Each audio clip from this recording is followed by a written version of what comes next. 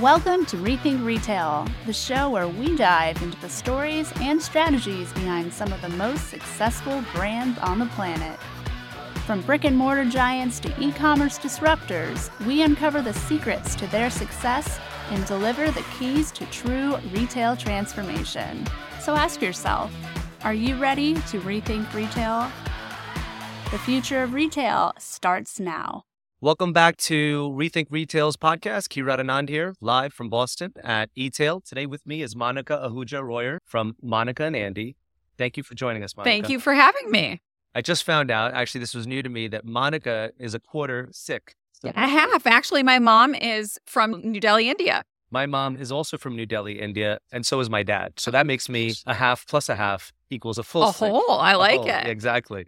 But we're here to talk to Monica about her brand, Monica and Andy. It's resonated with Alpha and Gen Z consumers. We want to find out how a first-time entrepreneur like you has been so successful in such a challenging space. So first, can you take us through your journey, how you decided to get into fashion? Yeah. So what's interesting is, and I'll try to keep it short, but my brother launched a men's apparel company in 2007. And so What was that called? it was called Bonobos. I think we heard about it. Okay. Yeah. And it was interesting because at the time I worked at Pfizer and Novartis. So I had spent the previous 10 years in an entirely different industry. And I remember when my brother started Bonobos, my parents told me not to quit my day job because they said, hey, we're not sure your brother's going to be selling pants online. And so, I ended up being his probably biggest personal advisor as he has been mine over the years. And so it was interesting. I saw the journey that they built with their consumer. And then when I had my first child in 2010, I thought parents deserve something better. We deserve to have this one-to-one connection with the brands that we're buying from. And so I never went back to my previous career. I spent the next 3 years with my daughter, but working on the bones of the brand. And then I launched. Now, after seeing how hard it was to have a direct-to-consumer brand, I probably should have known better than have my own. But here I am. I love that. So from pharmacy or pharmaceuticals to fashion and family fashion. So purposeful fashion. I love that. As an entrepreneur, you mentioned your brother a few times. Were there any other mentors along your journey that sort of helped you as a first-time entrepreneur? Yeah, I'll say this. I feel like as a venture-backed company that's taken on funding over the years, I think I didn't know in the early days how important it was to have the right investors. And so I wouldn't say that I'm smart enough to have actually chosen the right investors, but I was fortunate enough to luck into some of the right folks. And so just to name a few, one of my number one mentors is a guy by the name of Bobby Yazdani. He took his software company public in the late 90s. He is just an incredible business human. And so I think if not for him, as one of the few, I wouldn't necessarily be sitting here today. I think having a great mentor, and he has said this to me before, is this ability to look around the corner. And he said to me, Monica, I've seen many corners. And so my job is to see around that corner for you to help you to make the right decisions. And so I think those type of mentors are so important. And I think as you're thinking about mentors and investors, people that have been operators and that have sat in your shoes are so important to have because they're the ones that can kind of see around those corners for you. Yeah, I couldn't agree more. I think having that soundboard, especially when you're a sole founder or sole / quasi co-founder. I have a business partner that's worked with me. Yes. Yes. It's so important because they have your aligned interest and they Yes. can make those, sound advices along the way. One thing we talked about the consumer really resonating with the brand. One thing that's really important and authentic to the consumer is your focus on sustainability. Would you like to talk about that? Yeah. So for me, it didn't even start as thinking about it that way. So my mom is an immigrant from India, and I thought a lot when I started about two things. One, I wanted the softest organic cotton possible. As I had a new baby, I thought so much about what touched her skin first and how much I wanted that to be, free of all the bad stuff, if you will. But then as I actually got into looking at factories and sourcing, a lot of that was in India. And so I thought about what are the way that the workers at the factory are treated and what's the overall health of the entire supply chain. And so that was a really big component for me. And we work with GOTS certified organic factories. And so it's not just about the quality of the product, which we want to be exceptional, but it's about the quality of the entire supply chain. For some of the audience that probably is not familiar, what's a GOTS certified? GOTS certified is a specific certification that you get on a yearly basis. And so they go back and review it all the time. But it's all about looking at the health of not just the cotton itself, but inspecting the factory, understanding everything that goes on behind the scenes from where the cotton is grown through where it's produced, through how it comes in and how you distribute it to your customers. And it speaks to the quality of your own organization as well. That's that annual audit is extremely important. Absolutely. And I think I'd love to learn a little bit more about your female workforce from someone who's been really involved with supply chains in my previous life, operating, owning supply chains in various countries, India, China, etc. There's a huge dominance in the male workforce in that supply chain environment, especially in manufacturing. Can you talk about how you have really pushed for make it more equal? Yeah. Well, it's interesting. It's not just in the supply chain as you speak about, but like what even comes more to mind to me is like the raising capital space or the being a female founder. And so I think that being able to be part of female founders out there, even though we receive a smaller amount of capital, but giving us more and more representation as we go out for it. And as you've seen, like my daughter is here with me, exposing her to a lot of these environments, making sure that in the future she feels as comfortable to walk into a boardroom as she does a classroom.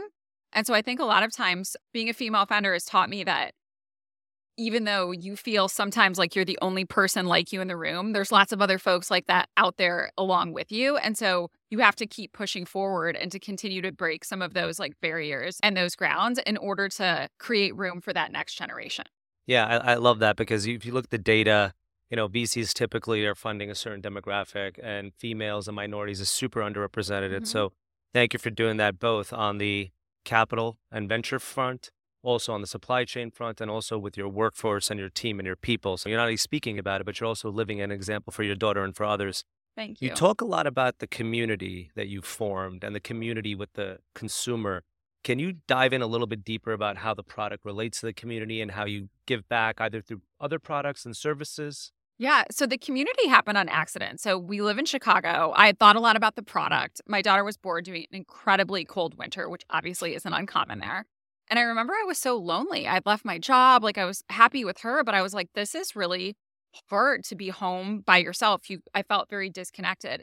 And so I started to meet other moms as I was building this that started to become part of the brand. And when we launched, my daughter was somewhere between the age of 3 and 4. And I remember we had our physical store and online. And so our office was in the back of our physical store. And in the early days, I thought, well, what am I going to do with her while I'm working? So I'm like, we need art, music, story time. And it was so interesting because that need for the few parents that started with me to entertain their kids it drew people into the store. And I suddenly realized like, wow, people like to really create this incredible community and consumer, like people really have to want to live in the brand with you. And then I realized, parenthood is such a journey. And no matter where we all are, we end up on a very similar, like with a lot of the same questions, right? And so I thought, hey, if we can start to feel like that first parent friend that you wish you had, how can people feel more in the know than I did as a new parent? And so the mission of the brand has been like, how can we bring more information to more parents? And a lot of times that's between classes and events and experiences. Yeah. You touched a little bit about the store, having your own stores. But now recently you've partnered with a pretty big store. Would you like to share a little bit details on that? So we're now partnering with Walmart, and it's been absolutely incredible. We're in over 1,000 Walmart doors across the country, and the opportunity to meet the Walmart customer and to be able to bring organic to more families. It's been an incredible experience. Is this an exclusive agreement with Walmart, or do you think there's opportunities for you to grow the retail and wholesale business with other partners? Yeah, I feel like we're very committed to working with Walmart. And that doesn't mean that there's not opportunities over time to work with like other partners in this way. But the Walmart collaboration has been really special. And that we've been able to work very one-to-one. They have an amazing team. And it's been really fun to really get to know their business and to understand more about, how they do business and all of the different things about the baby space at Walmart. And so we're still in learning mode and excited to continue to build there. Yeah, I think that's really smart. I remember my first few days at Walmart. And again, it's amazing the lens that you get to understanding what the American consumer is purchasing and where and how that's so different. Right? Having 4,700 stores, there's a Walmart 10 miles next to 90% of the population. You will really quickly learn which product is resonating with which customer where. And I think that learning is huge. Definitely in the heart of their team, like the expertise that they have with knowing that the area that they're working with, I think is what has amazed me more than anything, because like they know their customers so well. And like there's a different person for all of the various different facets of the buying there. So it's been kind of a magical experience. Talk to me about some of the services you're doing for your community. Yeah. So I think, like, first and foremost, a lot of what we do is really trying to bring information to the community in various different ways. And so that before COVID was something we had. Oh my gosh, I think at one point, and this won't sound big to other people's scales, but we had about 14 physical locations. And so at each one of those physical locations, we created a community where we got to know like the local parent groups and understand like what they were excited about or what the problems were that we could help to solve there. And then obviously COVID happened, and a lot of those were pop-ups, which weren't necessarily long-term anyway. And as we moved into COVID, the virtual experience went from having like 20 people that could fit into a store, maybe in our Lincoln Park store, like 100, and that was standing room, to 1,000 people on a specific class. And so that got us to thinking a lot more about like, how can we make sure that we're elevating the content as much as possible? And we really think about the stage of like pregnancy to preschool for parents. And so how can we think about like everything along that continuum? And then over COVID, it also became more than just about the child. There was a lot of thoughts about like mental health and well-being for parents, and really thinking about making sure their oxygen mask was on first as well. And so it kind of evolved in the way that we think about what we provide. I love how you're bringing health and wellness into the community, into the customer, offering that. Any plans to go subscription and make it a stickier sort of platform? Yeah, down the road? we're thinking about all sorts of fun things now that like the supply chain is opened back up. I would say this is the first like 6 or 7 months since COVID that like things have returned to whatever the new normal is, if you will. And so we're thinking about all sorts of ways in which we can provide better services for our consumer. And definitely the idea of subscription is on the table. Yeah, the new normal is change. It's always going to be changing. Yes. So, as a minority female successful founder who's navigated through a very challenging period, what are some tips, maybe top 2 or 3 tips that you could give other minority female founders? Yeah, I would say first and foremost, and I'm not sure how specific this is, but I think as a mom founder, if you will, like making sure that you have the right support network. And so I think it's like there's always people from a business perspective that can be giving you advice, but really having people in your life that can give you no holds bar advice and no holds bar support, I think is really important, because you need people to be able to tell it to you like it is and to be there for you no matter what. And I think as like a mom founder, that's probably been like one of the most key features, because there's so much that you want to give to your team and to your community, but you need to make sure that you have people to fall back on. And so I think that's been number 1.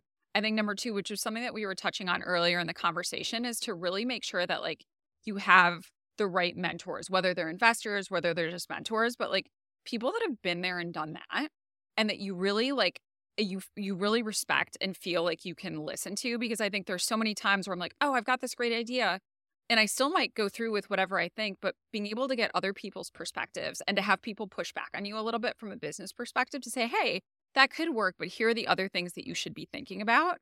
And then I would say the final thing is my co-founder, Brian, who I was alluding to at the very beginning of the conversation, having a partner in business in its own way is like, I've been married to my husband now for 17 years. He's incredible. And I feel like we've changed so much over that time, but in so many ways have grown together. Having a business partner in a similar way, like you meet people and suddenly like your business life is in someone else's hands. And so making sure that as you get into business with people, as you build those partnerships, that you're thinking not only about your business values aligning, but really like some of your life values aligning as well, because it will come up along the way. Yeah, I think the common denominator between 1, 2, 3 is partnerships, right? A proper partner at the home, mentioned having that support system, a partner in the boardroom, having that career advice or soundboard, and a partner in the day-to-day operations, your co-founder. So having entrepreneurs, having a proper partner. Is there any other mom minority founder or any other founder that, let's say you could have lunch with one person, that you have an opportunity to sit down and meet and ask them questions of how they did it? Is there an entrepreneur or a female entrepreneur that you look to? I mean, if it could be anyone, I would go with Oprah Winfrey. That's a good one. Would be my number 1, just because I feel like she's a little better at this than I am, by the way. I feel like she was such a pioneer in what she did, and her ability to just like to bring everybody into the conversation in such a way, and like her business empire, amazing, is absolutely incredible. Her business acumen, her connection with the community, her ability to engage the customer or viewer, whatever you call it. You're absolutely right. Yes, and my number 2 would be Mindy Kaling. Not a bad number 2. Now, you mentioned a few times your daughter. Do we have a special guest We today? do, actually, if she wants to come up. So this summer, she's been doing an unofficial, I don't want to see internship. Bella, do you want to come up?